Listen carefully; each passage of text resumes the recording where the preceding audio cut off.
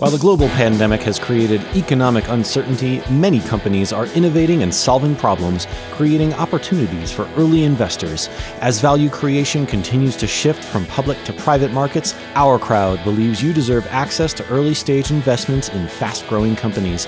That's why Our Crowd has launched the Pandemic Innovation Fund, which invests in companies solving these new challenges. Solutions like vaccines and testing, tools for remote learning, and even food security innovations. Our Crowd is giving all accredited investors a seat at this table and has already helped thousands of investors get access to companies that have IPO'd like Beyond Meat or been bought by companies like Intel, Nike, Microsoft, and Oracle.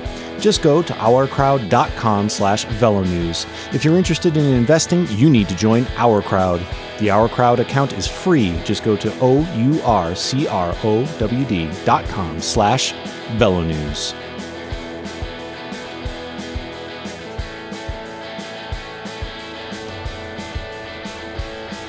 Hello, VeloNews listeners. This is Dan Cavallari, tech editor of VeloNews, coming at you with another VeloNews Tech podcast. And today we are talking about my feet, which I know is everybody's favorite topic. You can probably smell it through your headphones. I want to talk today about foot construction. No, not foot construction, shoe construction. And, you know, when we shop for footwear for cycling, the biggest question we always ask ourselves is it a stiff shoe? Well, I want to talk about what a stiff shoe is and do you really need one? So on the line today, I have the fine folks from Giro on the phone. I have Peter Curran, who is the category manager of footwear. Peter, how's it going? Good. How are you? Good. Thanks for joining me. And also on the phone is Eric Richter, brand development manager at Giro. Eric, you look cold, but otherwise, how are you?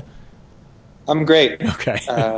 Good to be here. Yeah. You look a little frigid, but that's okay. It looks like your office is a little chilly. I'm cocooning. Yes.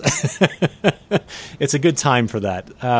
So gentlemen, you know, like I said, whenever I do a shoe review, whether it's road or mountain or gravel, stiffness is always a question. And we always think about stiffness in terms of the sole of the shoe. And so I want to talk a little bit today about, A, do you need a stiff shoe? As an everyday rider, and B, what is that stiffness for? And then C, how does the shoe create that stiffness? Is it all in the sole, or are there other elements? So let's start real basic. I'm not a guy who's going to go race the Pro Tour. Do I need the stiffest shoe out there? Awkward pause. Well, I think Eric and I were looking at each other,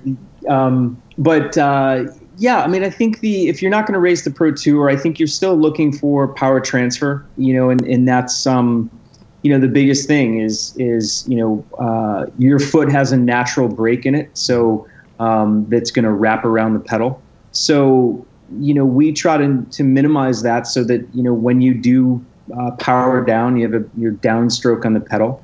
That the foot doesn't break as much, and so that that power goes right into the pedal instead of just being lost to foot flex and things like that. Mm-hmm. But yeah, I mean, if you're not going to go racing and you don't need direct power transfer, it's going to be more comfortable to have a sole that's got a little bit of natural flex in it. Mm-hmm. So, is that mostly to allow foot movement? If the sole flexes a little bit more, that means your foot will probably move a little bit more. Is that correct? Well, I don't know about that. I think that it's, when it flexes, I think there's less fatigue over time when you're not pushing against something that's completely rigid. Gotcha. So, I notice that when I go from a, very stiff, road shoe, like our Imperial, and then I go mountain biking in something like our Ventana, which has got a bit more flex in it. And, my foot after a while doesn't have as much fatigue as it does in sort of a longer ride in the Imperial. Yeah. So I guess, sorry, go ahead, Eric. Yeah, I would chime into that. A long time ago when we developed footwear, we did some testing with different outsole plate materials. Uh-huh.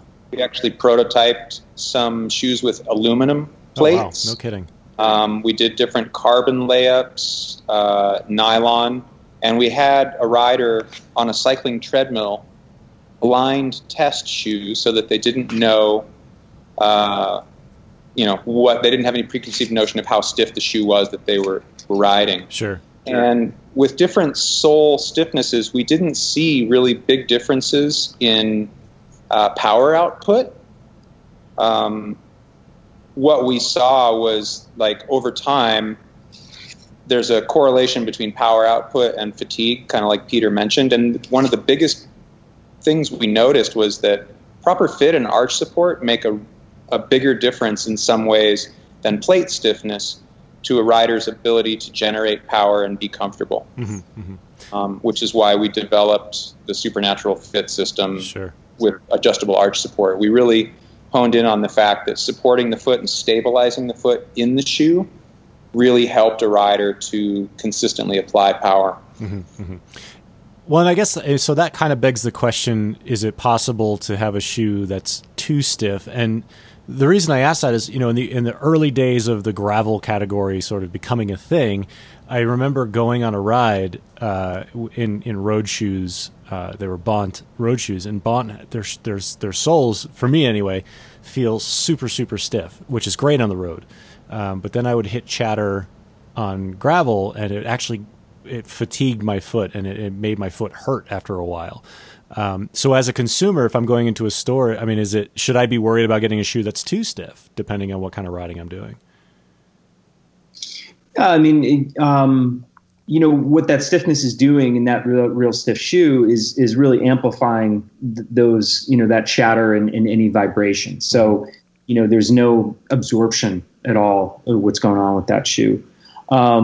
So I think that, what Eric touched on is that, with good footbeds, and he's sort of the high priest of 3D footbeds, and but Eric and I always have this discussion of how far down in the line can we get a 3D molded footbed, because it's true, and if you can eliminate the negative spaces and the gaps and any movement of the foot, you're going to get more power transfer. It's just like, when you get into a racing seat in a car and it's got that wrapping lumbar and, you're just tight in there rather than something from, like a 77 Eldorado when you're sliding around on the fake leather. Yeah, right. There's more of a direct connection between the shoe and the foot. So, I would say that is probably more important, meaning the fit in the inside the, sort of inside the foot gap elimination, or whatever you want to call it, negative spaces. In focus more on that than getting the stiffest shoe possible. Sure. So I guess that also sort of transitions us into, the construction of the shoe overall. And it sounds, I guess from what I'm gathering here, is that, you could kind of think of the shoe construction as a layered system. There's the outsole, which is usually a really stiff carbon or a nylon or something like that. And then there's, the footbed inside of that. When you guys are designing a shoe, where do you start in that sense? Do you start with the outsole and then work from there, or is it the other way around? I mean, do you try to create a footbed that works for the rider and then figure out what outsole will work best with that? Yeah, I mean, I think, we always have the outsole tooling exists, and so we spend, most of the time with I would say a shopping cart full of parts we can use as we develop a new shoe. If we're developing new tooling, like a new outsole, then it's a ground up type of project. But, for the most part, we've got existing parts that we use, when we're developing, a new shoe. Yeah. And, in the case of something like Sinkwire, which is our composite upper, we try to make sure that, you are not feeling like, the analogy would be sort of, being on a skateboard where there's no, you've got this rigid thing that's connected to the ground, and then it's sort of loose and sloppy up top. So you really want that with a cycling shoe that's got a carbon outsole, where you slide in there and the upper is so loose and sloppy that you just feel like you're dancing on kind of a rigid platform. So we want to have sort of a progressive stiffness and progressive support from the outsole up to the top of the foot, so that you don't feel loose and it feels like a, one type of shoe or one type of entity around your foot and not two different pieces. So that's sort of the goal. Yeah. It's funny as you're talking, I mean, in my head, I'm coming up with all these questions and I'm saying to myself, boy, this is a shoe. It should be really easy, but it's not, because every foot is different. Right. And so that's always the sticking point for anybody who reads my reviews, for example, on VeloNews is, they'll read the review and say, well, what's your foot shape like, and how do you ride and things like that. So it's an endless black hole here of variables.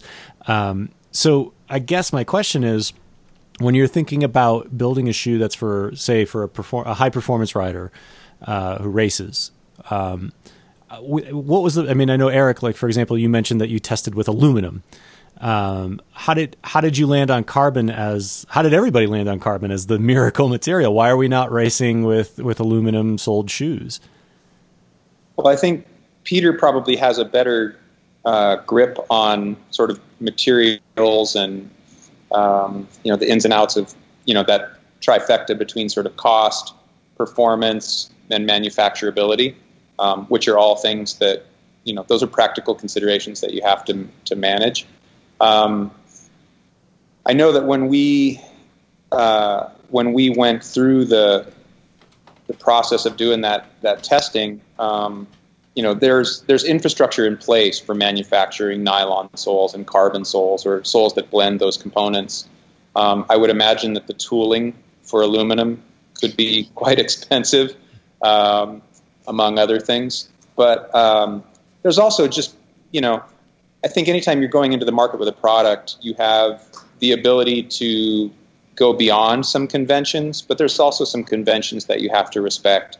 And I would guess that on a sort of stiffness to weight ratio and manufacturability scale, carbon is probably going to be more commercially viable than aluminum. Sure. For hitting kind of all those cost factors and performance factors. Gotcha.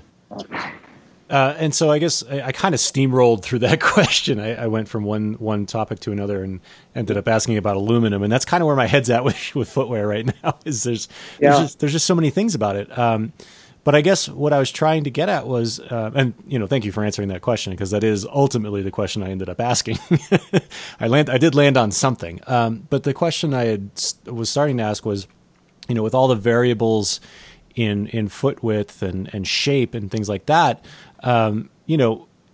is there any effect, or I guess is there any correlation between the foot shape and the effectiveness of a stiff sole, or is it just, the platform is the platform, and whatever you're working with is whatever you're working with? Well, I think before Peter chimes in, since he did designate me as the high priest of 3D, that's going to be on your business card now. Yeah. You can marry people, I think. Yeah. Excellent. Yeah. So a couple of things I've learned after fitting shoes on people for basically a decade, and just through my own sort of trial and error, because I put up with really uncomfortable shoes that were very well made by a premium Italian brand for basically the first 2 decades that I rode bikes. Yeah. And it was just a lack of knowledge and lack of time spent figuring out how to be more comfortable. So I have a very high arch, and actually I can use a higher arch in my left foot than my right foot.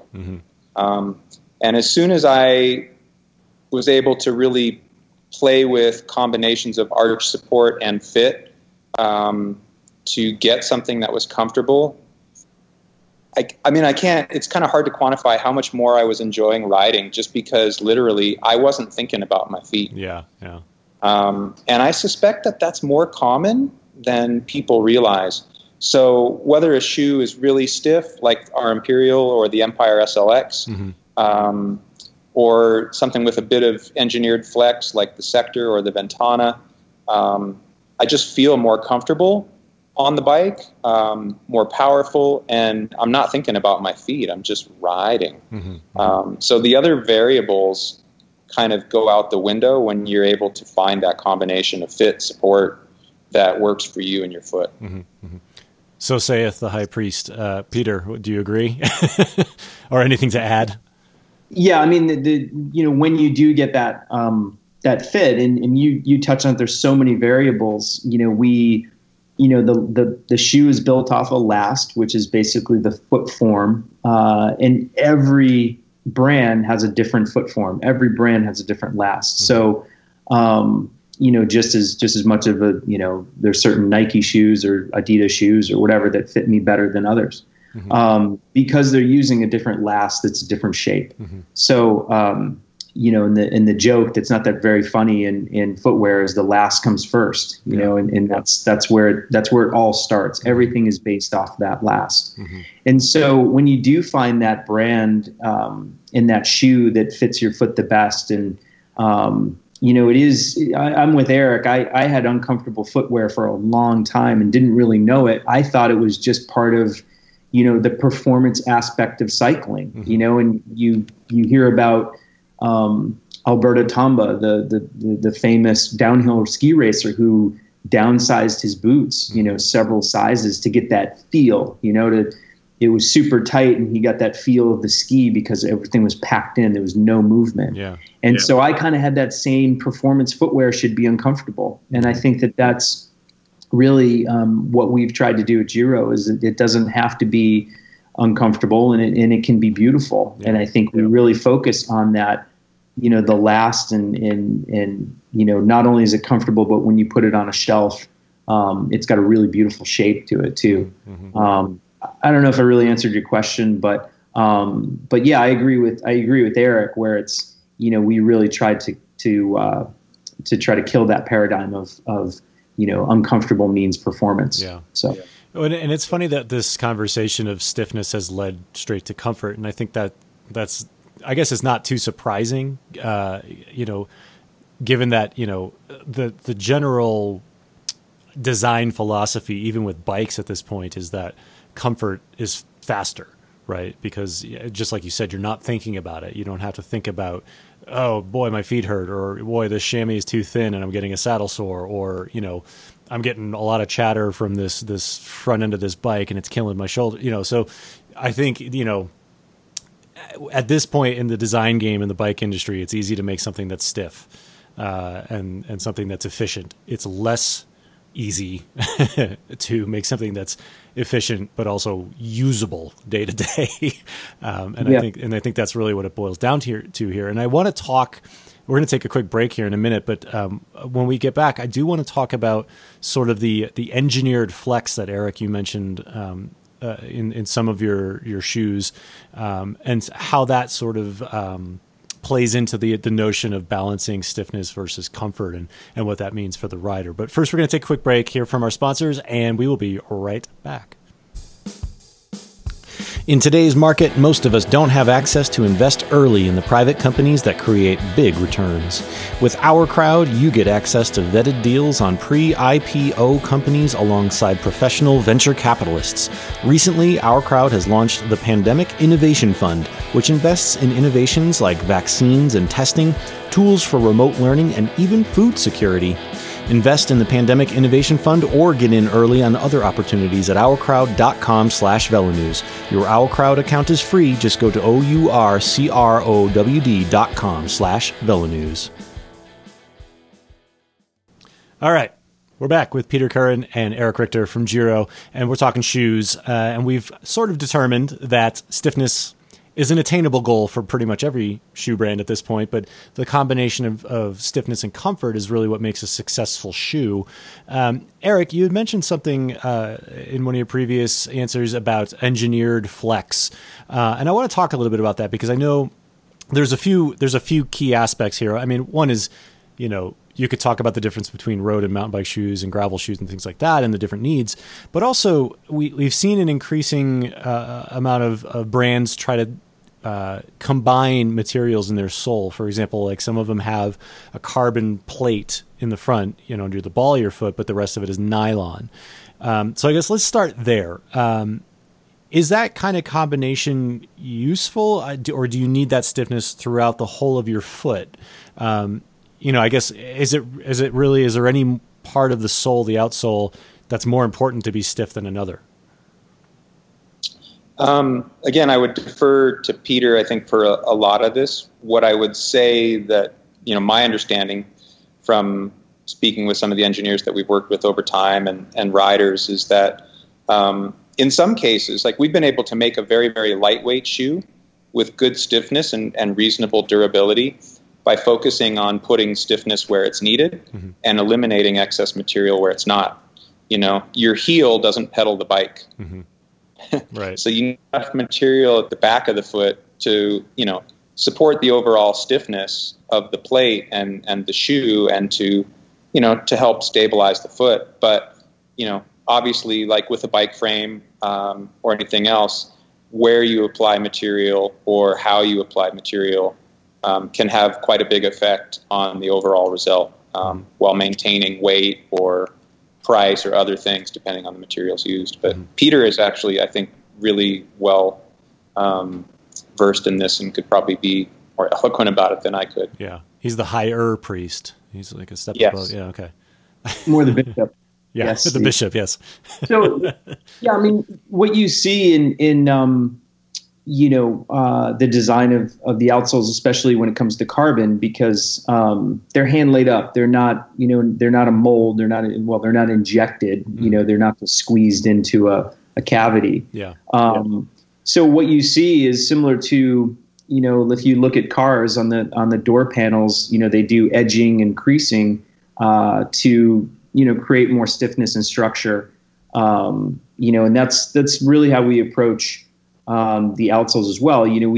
It's not just, if you look at most outsoles, they're not just one flat piece of carbon. There's edging and faceting that adds to that stiffness, and that tends to be where we come from the heel up to the forefoot, and we kind of try to create a beam.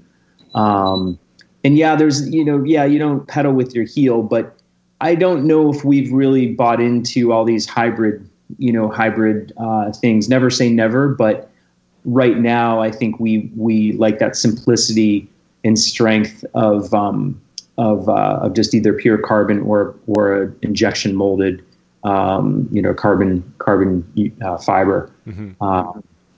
So that's kind of where we stand on that. And so I mean, I wonder too, from a manufacturing standpoint, and I don't know if either of you can answer this or not, but it seems to me almost more complicated to have to make those combination of materials into a sole, a nylon and a carbon. I mean, you're probably saving money on the material itself, but I mean, is the manufacturing cost going to be more because of the added complexity of it? Yeah, I can probably answer this. There's multiple steps. So those typically aren't injected at the same time. They're two steps. So they're either injecting one and then bringing it into another cavity and injecting over it. So there's more complexity in the development part of it and the mold part of it. There's a little bit more labor because there's more handling. But once it gets going and the production starts, it's not it doesn't make it more expensive. It's really more in the setup and the tooling. The tooling engineering that takes the most time. Gotcha. Yeah. So, I feel like I've exhausted you with the outsole. I want to move on to the rest of the shoe construction. And you guys touched on this a little bit. When you talk about putting your foot into a shoe that may have a very stiff sole, but doesn't have the support in the upper, and that it summarizes very nicely. The other question, I guess, as a consumer, you would have going into a store to buy shoes is, okay, I've got this super stiff sole. How much does the upper factor into the power transfer and the stiffness of the shoe? Should consumers be paying even more attention to that than the sole itself? Because it is what plants your foot in place. It is what dictates comfort in a lot of ways. So what do you guys do at Giro to sort of mate that stiff plate with something that's a functional upper that also is, has plenty of power transfer, but also isn't unbearably uncomfortable? Yeah. Eric, you want me to take this one? Yeah. So this is probably a big, in some ways a bigger part of it is the materials have to have that conformability and support. So that, there's almost two opposing things we're trying to accomplish with the upper. So we've had really good success with microfiber. We use a Teijin microfiber that's got some good recoverability. So it stretches out, but it's got some some rebound to it. Mm-hmm. And it really conforms around the foot really well. And we've used a number of different iterations of that microfiber, but that has been, by far, I think, where we've made our mark on upper materials. Mm-hmm. And then recently we've come out with SyncWire, which is a thermobonded, mesh and film. And, it provides a real thin upper, so incredibly lightweight, but it still has that conformability we're looking for. Mm-hmm. And that's really key is that being able to wrap around the foot without stiffness. And I think if you look back 20 years or more, it was really, it was making these very rigid uppers that didn't really conform to the foot. So you'd get in there and between the stiff outsole and then the stiff upper materials, you had a real gappy sort of stiff fit. Mm-hmm. And it just didn't really, they weren't very comfortable. Yeah. And so, I think that's in some ways, I think the technology of the upper has come, the outsoles, we kind of went through a revolution. I'd say maybe 10 years ago, carbons and things like that. I think more that, we're seeing more evolution and innovation in upper materials, now than we ever have. Yeah. To add to that, so the thing that Peter touched on about, uppers evolving and plastics things, that's the entire reason that Giro got into shoes. Mm-hmm. Nobody was asking for another shoe brand. But as riders, the shoes that we were buying and riding in were becoming more like ski boots. Yeah.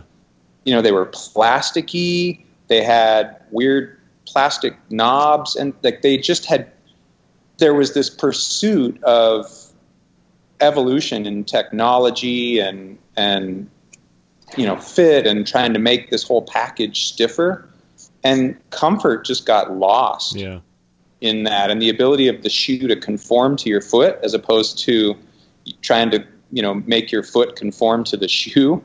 It just felt like things had kind of flipped backwards. So we, not to kind of hammer on this, but we really started with a comfort first mm-hmm. philosophy. And over time, that path has led us to an evolution where when you start with a good last and a good fit, and you build around that with smart materials and construction that sort of respect the shape of the foot and give the shoe the ability to conform to it comfortably, then you combine that with a great plate, what you get is the right combination of stiffness, comfort, pedaling efficiency, and you can scale that for, price and needs. Mm-hmm.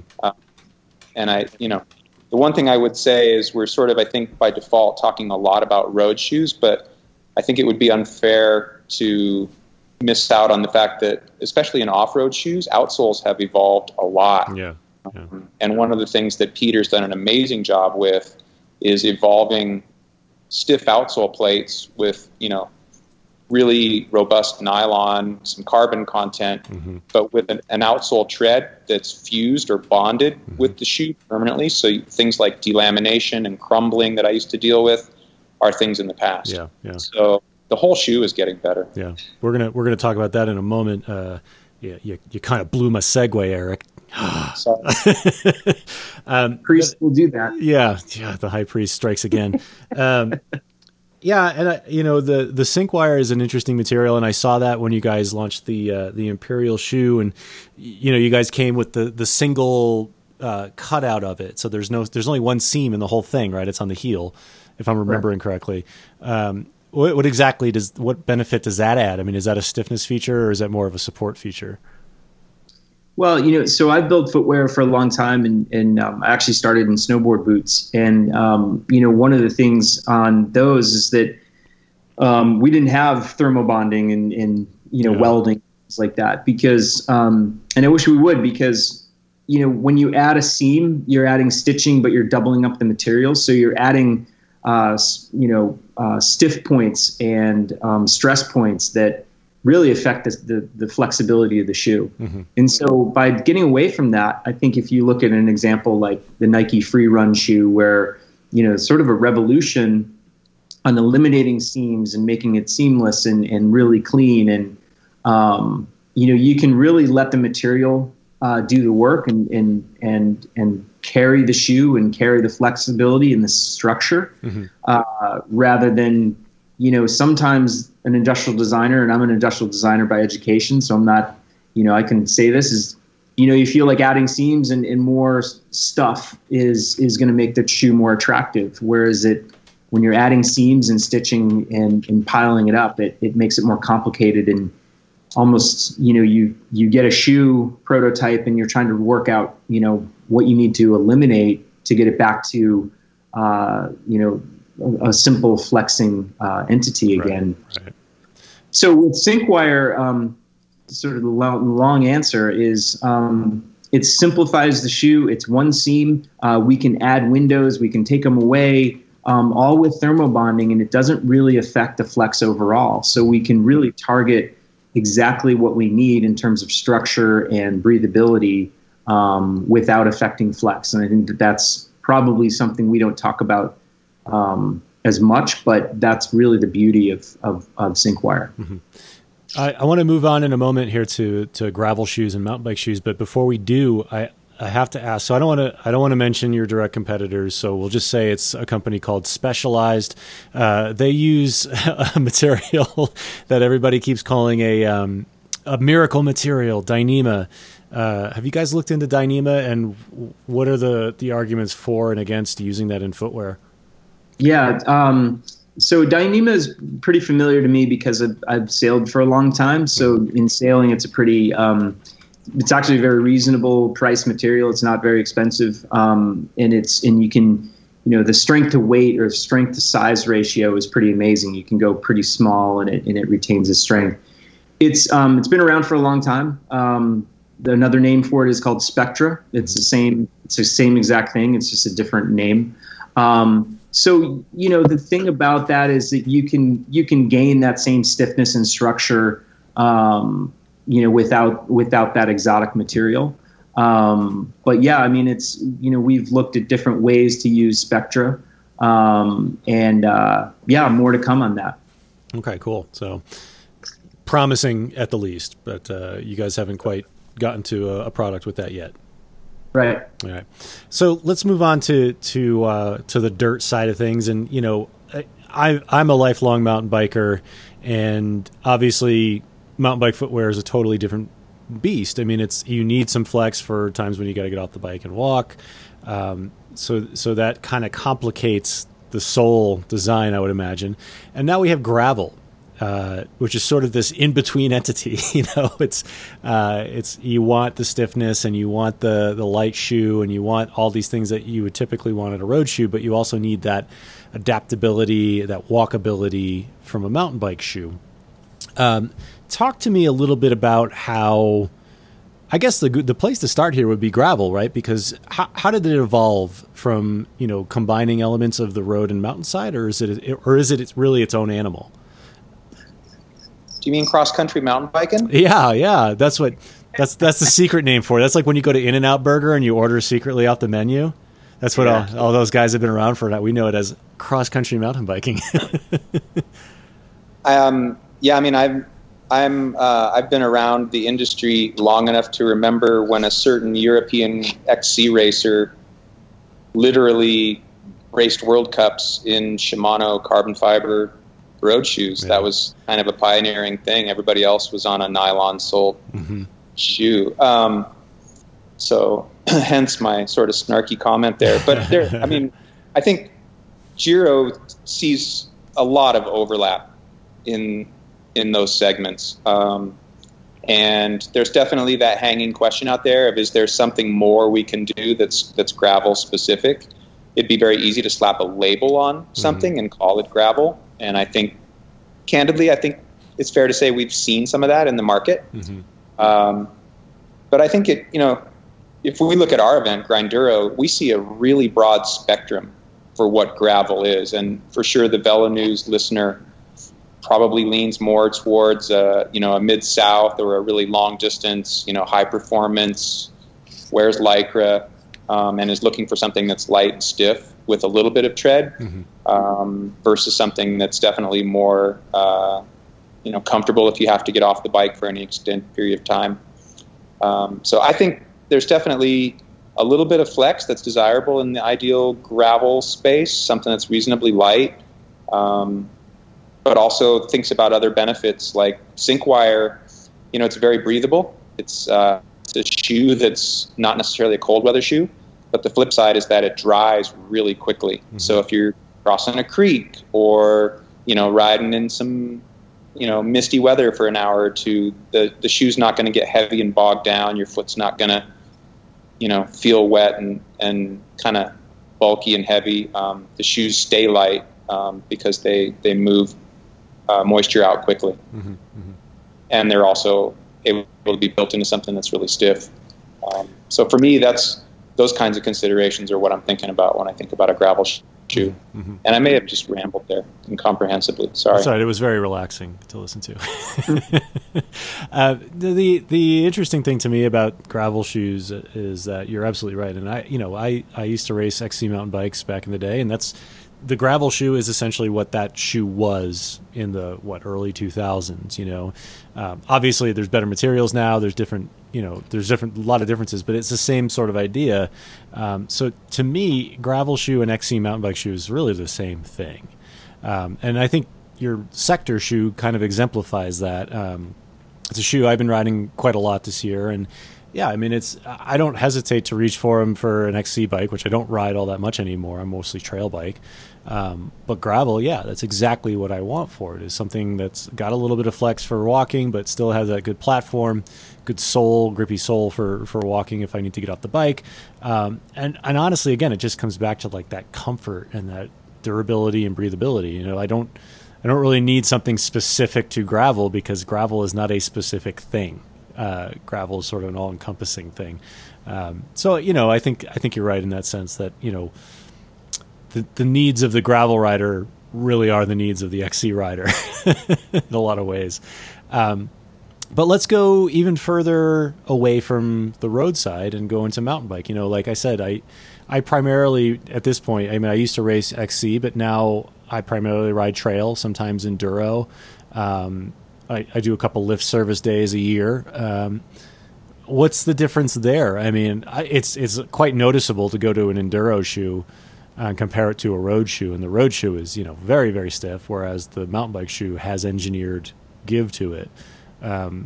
Is that stiffness less important for mountain bikers?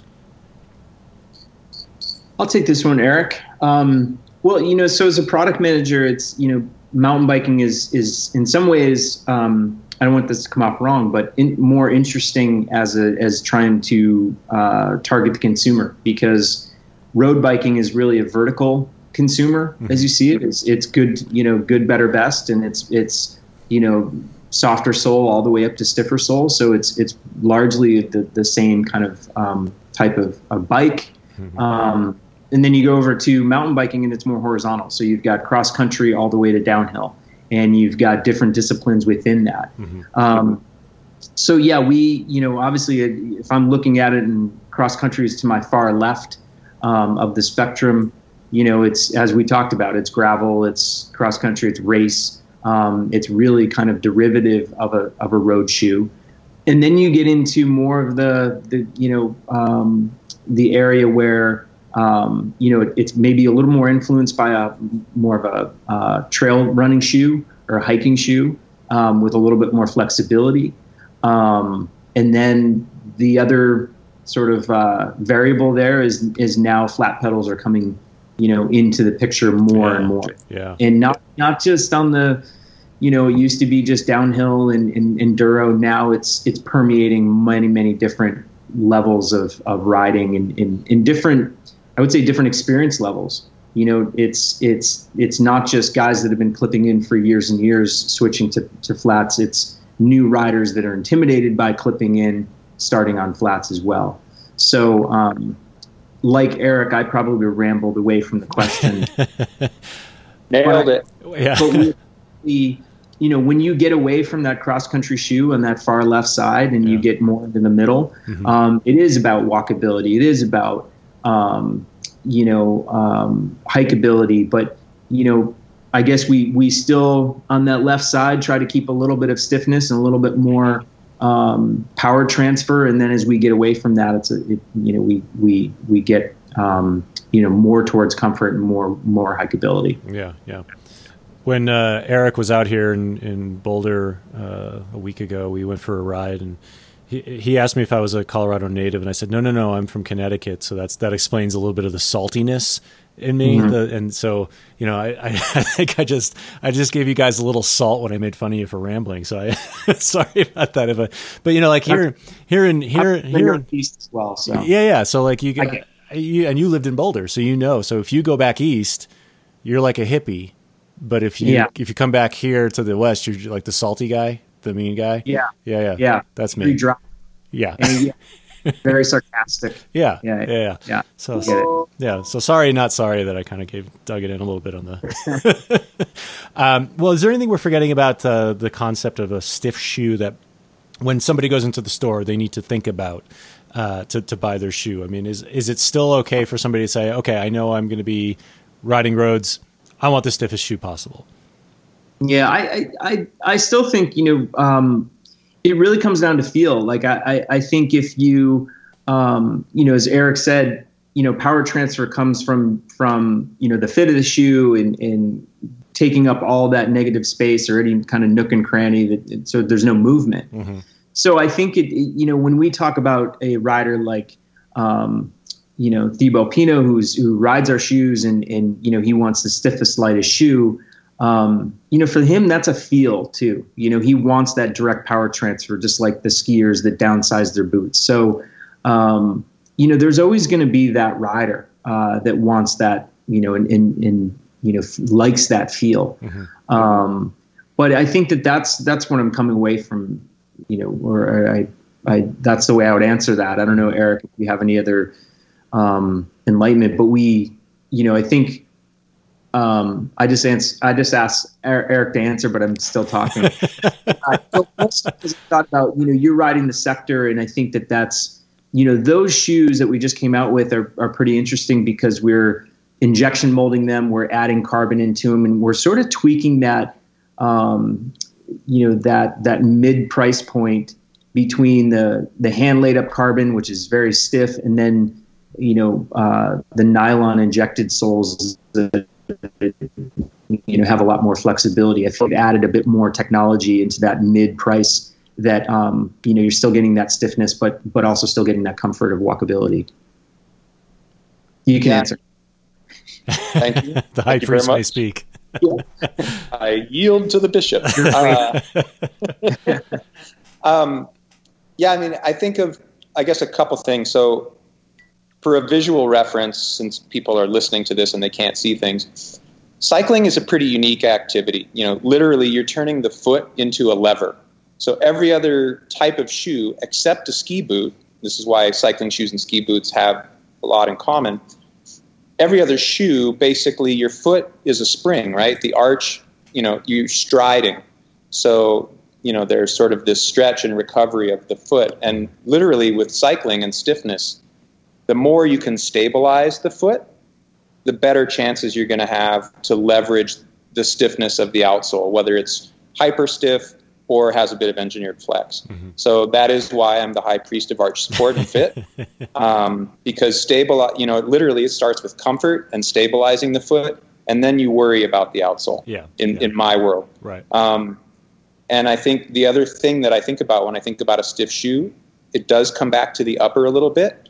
So we've worked so hard to create those sort of seamless uppers because that allows the shoe to conform to the foot. Mm-hmm. And then you can go to the closure. I may also be the high priest of laced shoes. I have a low volume foot. Mm-hmm. So getting the shoe to really conform to my foot and help stabilize it. Mm-hmm. laces are unrivaled for the ability to have the shoe upper conform to your foot. They're light. They don't break. We took a while to come to market with shoes with BOA because we were trying to mimic the feel and the fit of a lace shoe with dials, which introduces hard plastic parts onto the upper. And again, I kind of come back to Peter's done a great job with soft lace guides and the specific lacing pattern that we have for our BOA to create that conforming fit that allows you to get the most out of the outsole. Sure. I'll fight you on lace-up shoes. I really hate lace-up shoes. Oh, man. It's been nice. I'll see you. Yeah. And we're done here. We can talk with you later, though. Yeah. We'll fight it out off air. Gentlemen, thank you for joining me today to talk footwear. Really appreciate it. And I just as a parting message, I will definitely agree with Eric about insoles and arch support. That has been the biggest revelation for me in tailoring the fit and feel of my shoes.